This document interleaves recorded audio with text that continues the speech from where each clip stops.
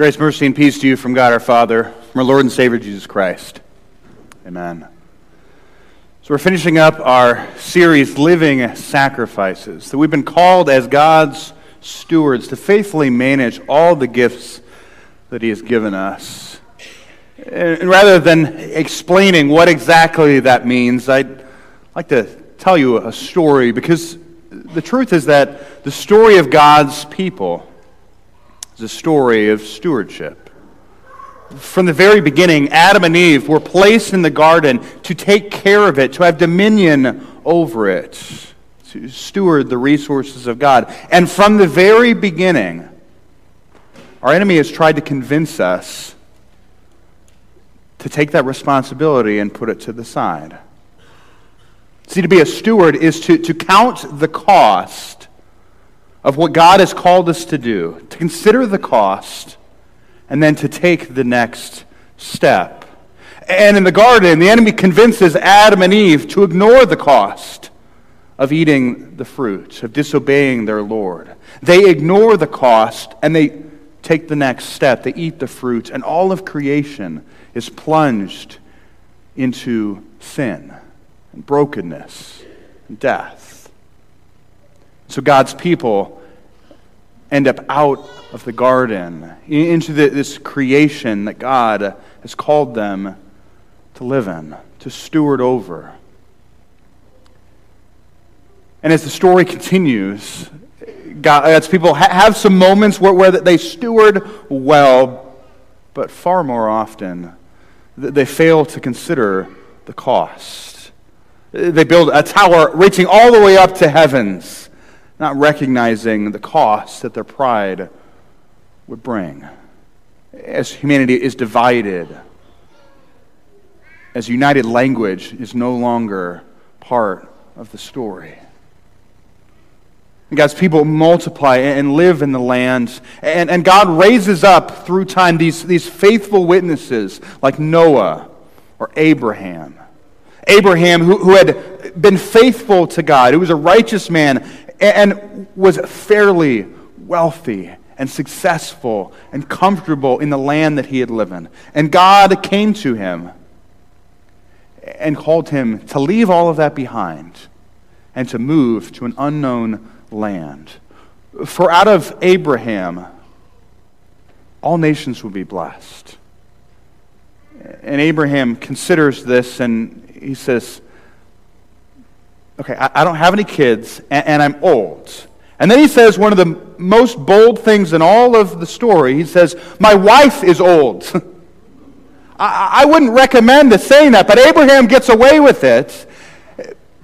But he trusts in the promise of God even when it doesn't make sense, even when the cost is high. He does what God's people are called to do. He considers the cost of leaving safety, security, wealth, all behind for an unknown land with an unknown, seemingly impossible promise. He considers the cost. And then despite all odds, he takes the next step. And God holds true to his word. Isaac is born. And as Isaac grows up, one day God comes to Abraham and has another proposal for him. Sacrifice this only son, this son of the promise. And Abraham considers the cost. This child of the promise, his beloved son. But he also considers the word and the promises of God, that if God promised that all nations will be blessed through this child, even if it takes him raising him from the dead, God will be true to his word. And so Abraham takes the next step. And God intervenes. God himself provides the sacrifice because lives are at stake.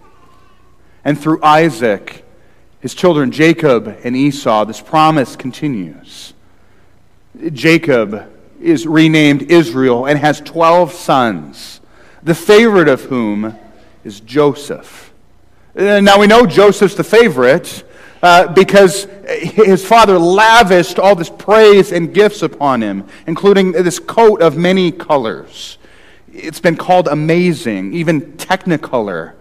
It's not quite a direct translation from the Hebrew, but it's pretty close.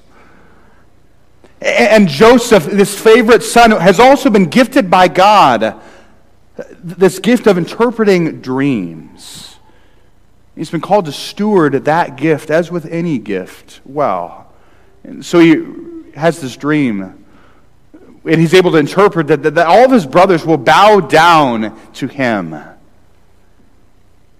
But instead of considering the cost of his next move, Joseph takes the next step. And at breakfast the next morning, he tells all his brothers exactly what his dream meant, and they are furious. And they consider the cost of losing their brother, and they're happy to pay it. So they take the next step. They throw him into a pit and sell him into slavery. And Joseph ends up at the house of an Egyptian named Potiphar. And as he stewards well the gifts that God has given him, he ends up rising up to be second in command, the chief steward of the house of Potiphar. And so one day Potiphar's wife comes in and tries to convince David to commit adultery with her. And so Joseph does what God's people do. He considers the cost. And he tells Potiphar's wife, I cannot do this great evil and sin against my God. So he takes the next step and he flees the room. And his reward for his faithfulness, his faithful stewardship, he gets falsely accused and thrown back into prison. And it's there where this gift that God has given him of interpreting dreams comes back into play. He interprets the dream of a baker who is going to die, of a cupbearer who will be restored. And the hope is that the cupbearer, when he's restored to Pharaoh's courts, would remember Joseph. And what is Joseph's reward for his faithful stewardship of his gifts of God? The cupbearer completely forgets about him for 2 years, until Pharaoh begins to have dreams. And all of a sudden, the cupbearer remembers Joseph is brought before Pharaoh. And he interprets the dream that there will be 7 years of plenty, followed by 7 years of famine. And so Joseph is appointed as the second command of Egypt, the chief steward of all of Egypt. And he knows because of this dream, they have to do what God's people are called to do. They have to consider the cost. Because it'd be really easy during this time of plenty to sit back, relax, and enjoy. But there are lives at stake. And so instead of indulging, instead of relaxing, instead of enjoying, they store up, and they save, and they sacrifice, and they invest. And at the end of these 7 years of plenty, the 7 years of famine indeed come. And yet through their faithful stewardship, many lives are saved, including those of the children of the promise, Joseph's brothers. They come to Egypt in need. They have nothing left. They're going to die.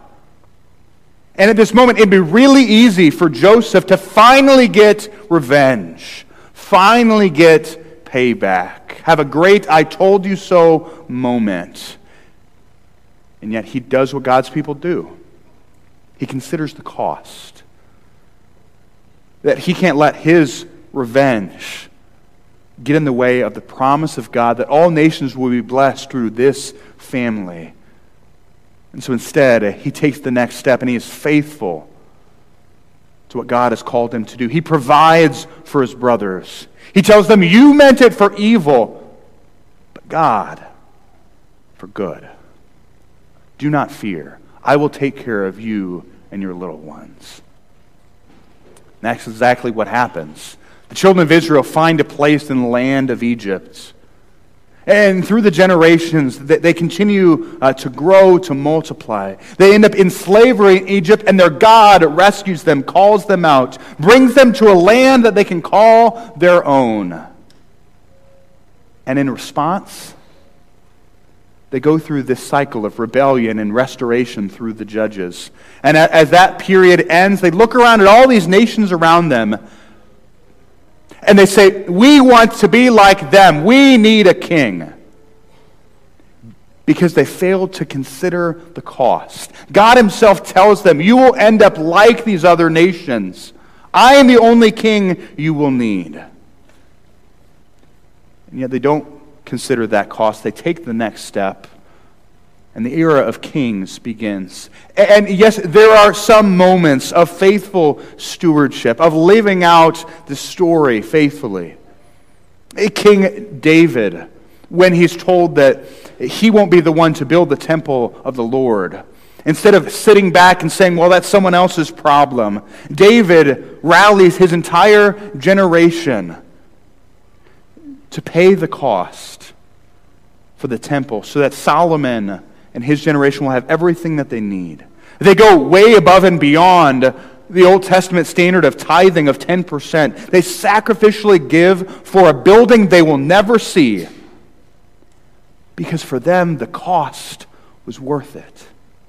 They take that step in faith for something they're not going to see, but because the story of God, the passing on of this promise, was worth it. There are these moments in the era of the kings where things go well, but by and large, the cost that God had told them when they first asked for a king is exactly what happens. They follow these kings. They end up rejecting their God. The very temple that was sacrificed to build, they end up worshiping false gods in that temple, and they end up being carried into exile. Yet God himself is the only king that they would need. And so God himself comes in the flesh to be their king. And they crown him with thorns. They nail him to a cross. But what they meant for evil, God meant for good. Because the one whom they crucified is the one who faithfully stewarded what God had given him. He counted the cost. He said, if I don't do this, God's people will still be separated from God, lost for all eternity, like sheep without a shepherd. And he knows it will cost him his very life. He considers the cost, but says it's worth it.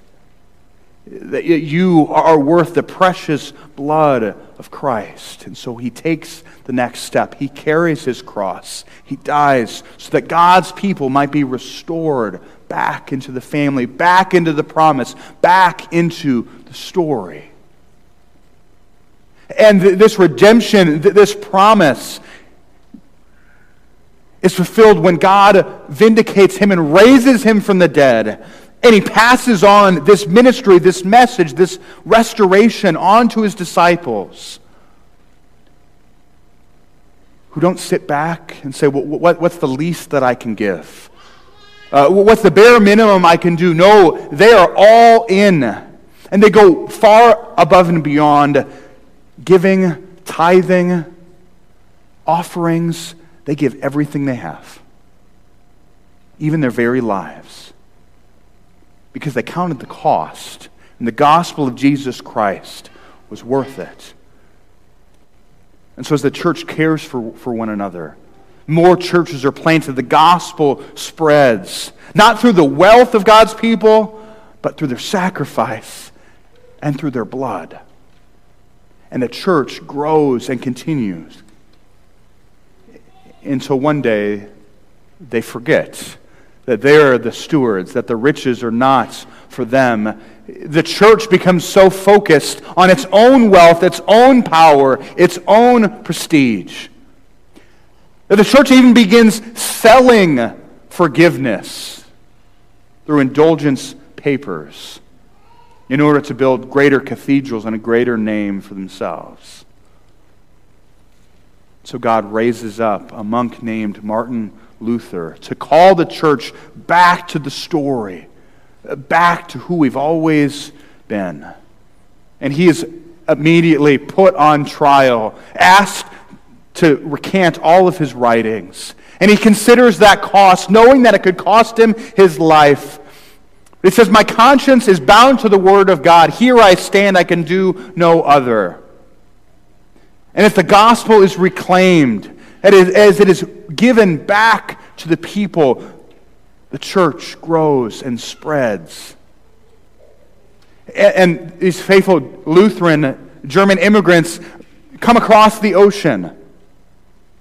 Some of them settle in Perry County, Missouri, and they begin to plant other churches at significant cost to themselves, because they know the gospel is not just for them, it is something that is meant to be shared with their neighbors, with the people around them.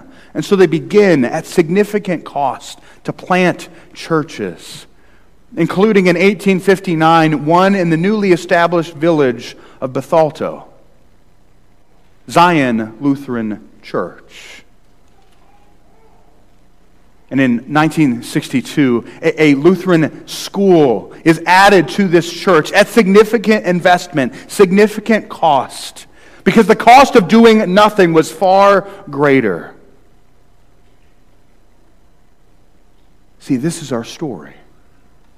We are here today because of the faithful stewardship, those who have gone before us, who have counted the cost and taken the next step in faith.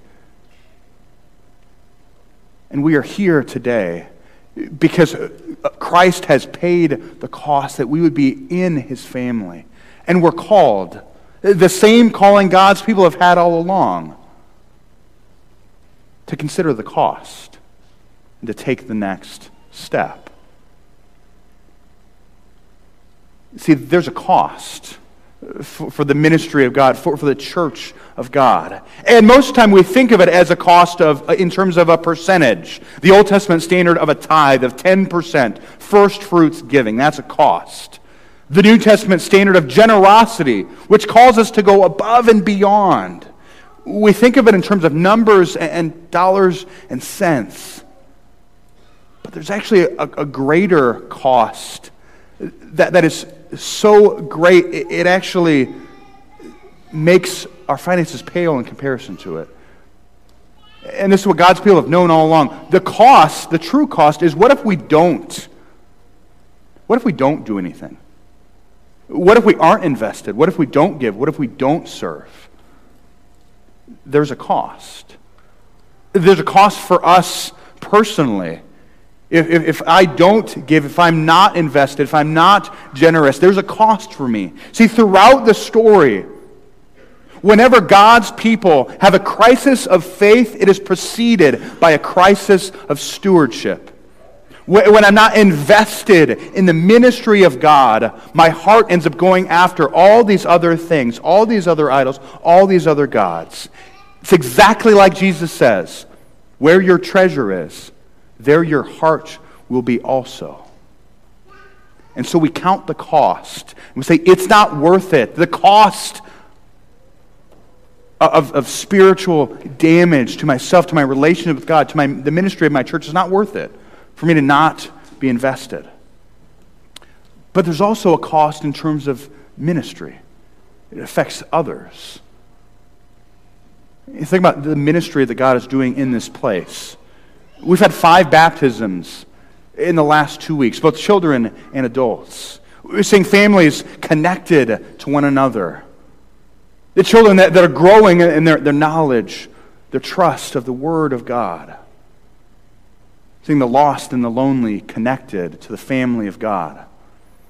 Those who are hurting or sick, dying, grieving, being visited with the comfort and the promises of God. And all of this ministry happens because we have a God who has done everything necessary for us to be brought into the family. And all of this happens because we have a God who invites us to participate in what he is doing in this world. We count the cost and we take the next step.